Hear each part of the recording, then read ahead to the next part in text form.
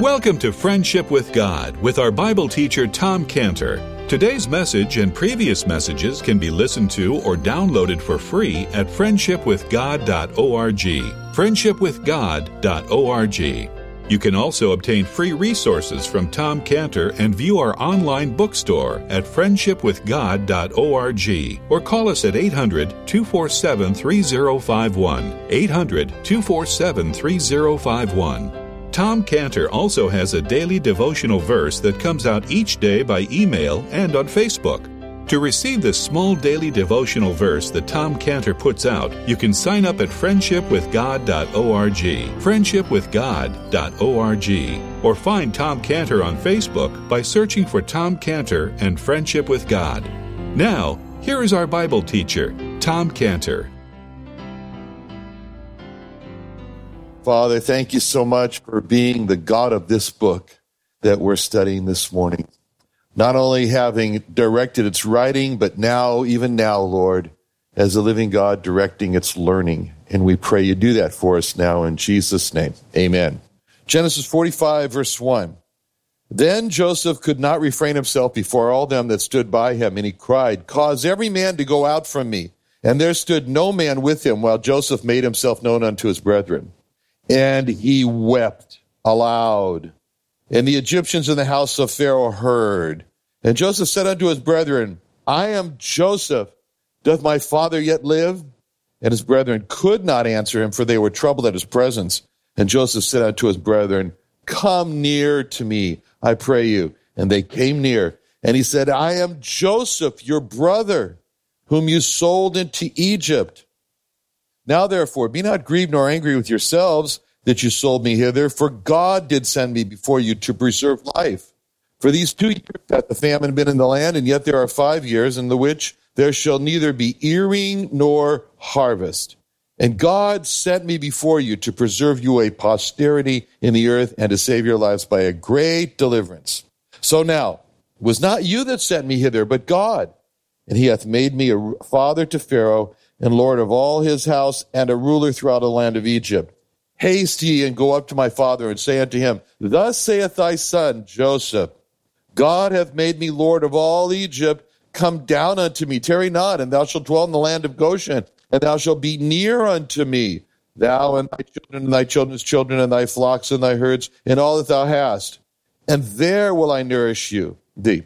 For yet there are 5 years of famine, lest thou and thy household and all that thou hast come to poverty. And behold, your eyes see in the eyes of my brother Benjamin that it is my mouth that speaketh unto you. And you shall tell my father of all my glory in Egypt, and of all that you have seen, and you shall haste and bring down my father hither.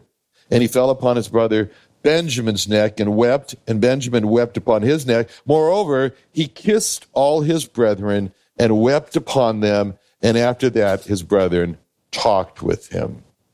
Well, that's some passage. Well, so in our last study, we saw from verse 3, very key here, how this shockwave just went throughout the whole group when Joseph said to them, I am Joseph. And those words, I am Joseph, when he said that, everything froze, you can imagine, in the group. And that's why it says in verse 3, his brethren could not answer him. They were frozen. They couldn't answer him. They were troubled at his presence. Even though Joseph had sent the message to them that they would find their coming together again, being recollected together, they would find that as they all gathered around their ailing father Jacob. Still, there was ice. It was just an ice. And he says, and then he goes on in verse 3, and Joseph said unto his brethren, Come near to me. Come over here. Come near to me, I pray you. And, those were not words from a wronged brother who was seeking revenge.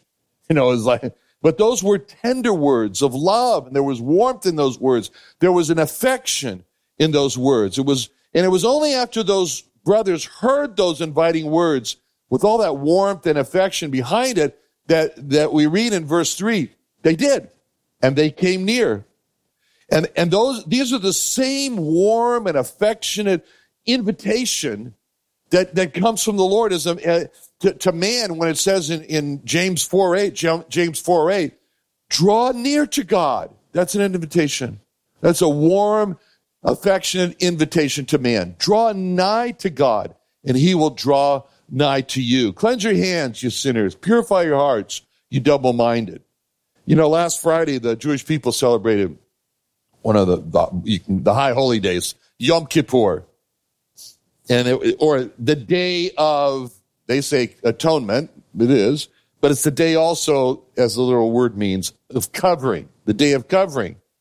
And it's interesting because the last word to the Jewish people in the last book of the Old Testament before the great 400 years of silence, and the Jewish people get this word to carry them through the 400 years, and it's in Malachi 3:7. Malachi 3:7 says, even from the days of your fathers, you are gone away from mine ordinances and have not kept them. And again, God says, return unto me. Return unto me, and I will return unto you, saith the Lord of hosts. But ye said, the verse goes on, but ye said, wherein shall we return? So God's invitation, his promise to the Jewish people, it's never changed since Malachi 3:7, return unto me, and I will return unto you. And then they respond with a question, how do we do that? Wherein shall we return? How are we going to return? Now, the answer to that question comes after the 400 years of silence in Hebrews 10:19. In Hebrews 10:19, it says, having therefore, brethren, boldness to enter into the holiest by the blood of Jesus, by a new and living way, which he hath consecrated for us through the veil, that is to say, his flesh. And having an high priest over the house of God, let us draw near with a true heart and full assurance of faith, having our hearts sprinkled from an evil conscience and our bodies washed with pure water. So their question in Malachi 3:7 is, wherein shall we return? And the answer is in Hebrews 10:20, how? By a new and living way. That's the answer. The answer is from Malachi 3:7, wherein shall we return?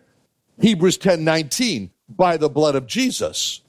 So another Yom Kippur, another one of 2017, without the blood of Jesus, only continues to leave the Malachi 3:7 question of wherein shall we return? How are we going to do that? The Jewish people know they must return to God. They don't know how to. So 2017, just another year of a Yom Kippur with the Malachi 3:7 question on the table, wherein shall we return? Now, what does the blood of Jesus give in Hebrews 10:19? Hebrews 10:19. The blood of Jesus gives a boldness to enter into the holiest. Hebrews 10:22. Hebrews 10:22. The blood of Jesus gives us the draw nigh with a true heart. Without the blood of Jesus, no one can come to God. Without the blood of Jesus, no one can approach God. Without the blood of Jesus, no one can come to heaven. Without the blood of Jesus, there's no hope of not being cast into hell. But just as Joseph did not make the first move to come to the brothers, but he extended the invitation for the brothers to make the first move, to come near. And just as Joseph only came near to the brothers after the brothers came near to Joseph, that's the way it is with God and man. That's the way it is. God calls out to man with that same call that Joseph made, come near. And he says in Matthew 11:28, come unto me. Matthew 11:28, come unto me, all ye that labor and are heavy laden, I'll give you rest. Take my yoke upon you, learn of me, and for I'm meek and lowly in heart, you're going to find rest unto your souls. Same thing he said in the Old Testament in Isaiah 55:1. Isaiah 55:1. After the Isaiah 53 chapter, which gives the basis for coming, then he comes in Isaiah 55:1 and says, ho, everyone that thirsteth, come ye to the waters. He that hath no money, come ye, buy and eat. Come, buy wine and milk without money, without price. He's calling to man, come, come, come. And man has to take the first step to come. And only after man takes that first step that God then takes many steps and leaps over many obstacles to reach man. So God invites man to come and then waits to see if man's going to come. And after man begins to come, God rushes out and meets him. That's why it's so significant in verse 4 when it says, come near to me, I pray you. And then it says, and they came near, because it shows this pattern that man has to first get close to God. See, Ephesians 2:12 says it like this. Ephesians 2:12. At that time, you were without Christ, being aliens from the commonwealth of Israel, strangers from the covenant of promise, having no hope and without God in the world. But now, in Christ Jesus, you who sometimes were far off are made nigh by the blood of Christ, for he is our peace. Now, for years, Joseph in Egypt was not known as Joseph. He was known as Zaphnath-Paneah. And ever since Pharaoh gave him that new name of Zaphnath-Paneah, Joseph is a lot easier to say than Zaphnath-Paneah, but anyway, that's what he called him. Joseph, ever since he did that, Joseph always introduced himself. He never said, I am Joseph. He said, I am Zaphnath-Paneah. So since Pharaoh gave him this name of Zaphnath-Paneah, Joseph never said to anybody, I'm Joseph. That was finished. That was gone. That was the only name that was known all over Egypt was this, and all over the world for that matter, for that Egypt had an influence on, was Zaphnath-Paneah. That was the name of Joseph. And so the name of Joseph was no longer used. The name of Joseph was lost and forgotten. And the name of Joseph just became for Joseph just that unused name that really was only for his family if he ever saw them again. So now, after all these years of never using the name of Joseph, Joseph finally is able to say what he has not said in so long when he says in verse 4, I am Joseph. That must have been something for him. I mean, I wonder, what was that like for Joseph when he could finally say, no, I am Joseph? He's never said that in a long time. But that was his name. That was his name. It had been buried with his rise to power in Egypt. But now in front of his brothers, he finally can say the forgotten name, I am Joseph. Joseph, in this scene here, using a name that was you recognized throughout a foreign country, Zaphnath-Paneah, and finally using his name that was familiar to him, that was lost and forgotten. That's a picture of the Lord Jesus Christ. Because the name Christ, C-H-R-I-S-T, it's like the name Zaphnath-Paneah. Because the name of Christ is foreign to the Jewish people. It's foreign to them. And from whom the Lord Jesus came. It's his family. The name of Christ is a name that is associated among Gentiles, the Gentile world. But even though Christ means Messiah, Christ is a foreign word to the Jewish people. But the name Messiah is not foreign. It's very familiar to the Jewish people. And that will be the name that he's going to use when he says to the Jewish people, he's not going to say, I'm Christ. He's going to say, I am Messiah. I am the Messiah. Just like Joseph says to his brothers in verse 4, I am Joseph. So just like, the Lord, when he spoke to this Gentile woman, who really, in John chapter 4 at the well there, in John 4:25, it says that the woman saith unto him, I know that Messiah cometh, which is called Christ. And she has to explain that to him, I guess. And when he is come, he will tell us all things. Jesus saith unto her, I that speak unto thee am he. In other words, that was the clearest statement that he ever made in his ministry. He is the Messiah. And in their point, he's saying, I am Messiah. Now, the brothers, they came near to Joseph, and he needed to give them a further encouragement that all is going to be different from here on out. And so he says in verse 4, come near to me, I pray you. Now, we read those words, I pray you, but in the Hebrew, it has the connotation of now. In other words, there's something very distinct now as compared to the past. It was going to be, I am Joseph, your brother, and you are to receive me as your brother, and I will receive you as my brothers, and that's going to be the family that we never were. We never were this family of you having received me and really accepted me as your brother. And so this is all going to be different now. So he uses this Hebrew word now, which means now.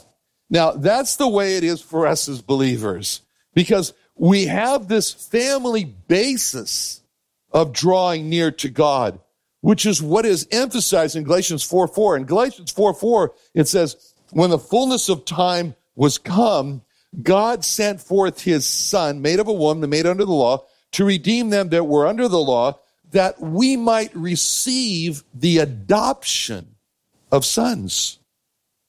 And because ye are sons, God has sent forth the Spirit of his Son into your hearts, crying, Abba, Father. This means that God the Father sent the Lord Jesus to redeem us so that we could receive the adoption of sons. And then because we are sons, then we can cry out to God, Father. That's the basis for our coming close to God. It's our adoption as sons into the family. So the basis for them to draw near is what he's saying in verse 4, this Genesis 45:4, I am Joseph, your brother. Now then he goes on to say in that verse 4, I am Joseph, your brother, whom ye sold into Egypt. Now, this is really something, because everything seems to be going so well in the reconciliation between Joseph and his brothers. I mean, he's encouraged them to join him in caring for their father Jacob. He's affectionately invited the brothers to come close to him. The brothers had come close to him. He's emphasized that he is their brother. I mean, everything's going so well. And then all of a sudden, like a bomb, he says, I am Joseph, your brother, whom you sold into Egypt.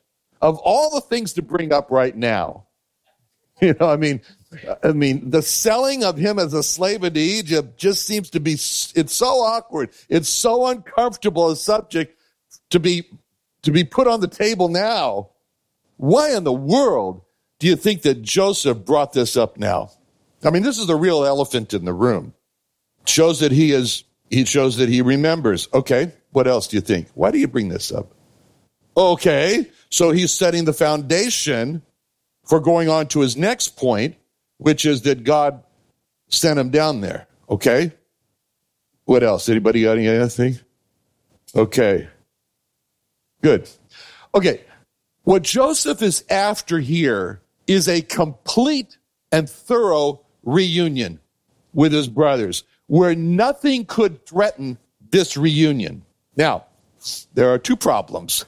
There are two problems that could threaten their reunion. There are two problems that could threaten their reconciliation. What are those two problems that could threaten the reunion between Joseph and his brothers? Okay, grief and anger. Okay, these two problems that could threaten the reconciliation here between Joseph and his brothers are the same two problems that can threaten any reconciliation and any reunion. And that's why there's so much divorce today, because these problems are not dealt with. And the first potential problem that threatens any reconciliation is if the offended party, this is Joseph in this case, does not fully forgive the offending party. which are the brothers.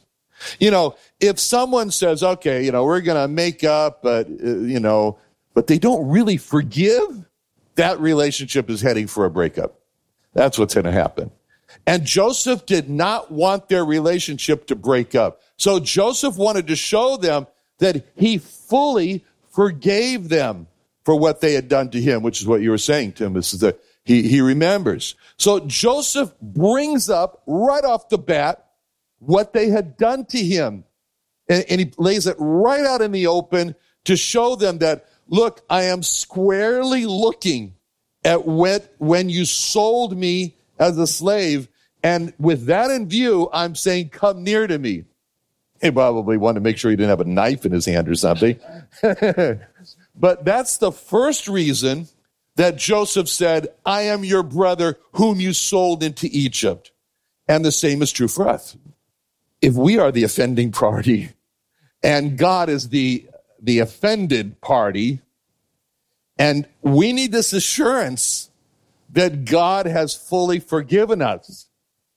And that assurance that God has forgiven us and it's all seen and it's out in the open is given to us in Colossians 2:13.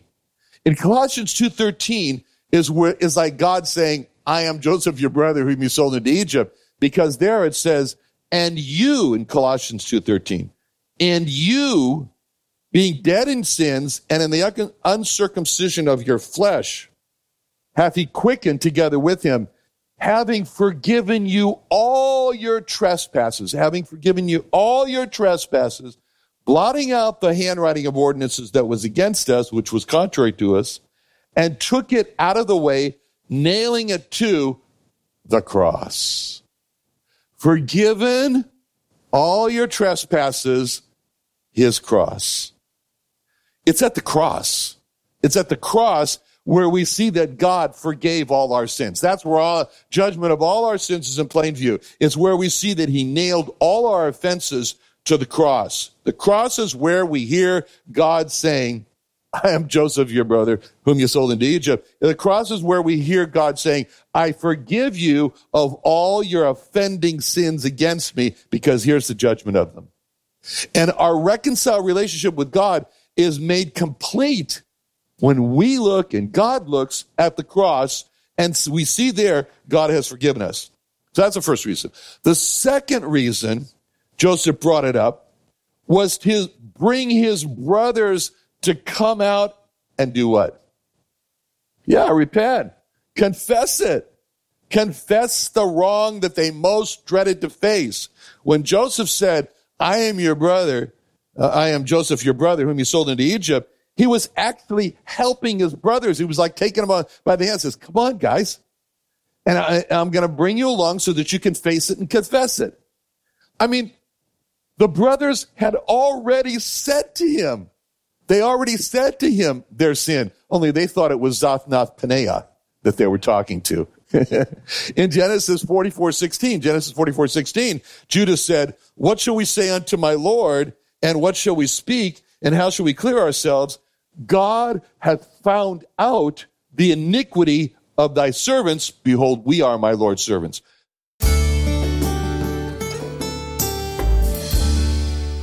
Another wonderful day studying the Bible with our Bible teacher Tom Cantor here on Friendship with God. Don't forget that today's message and previous messages can be listened to and downloaded for free at friendshipwithgod.org.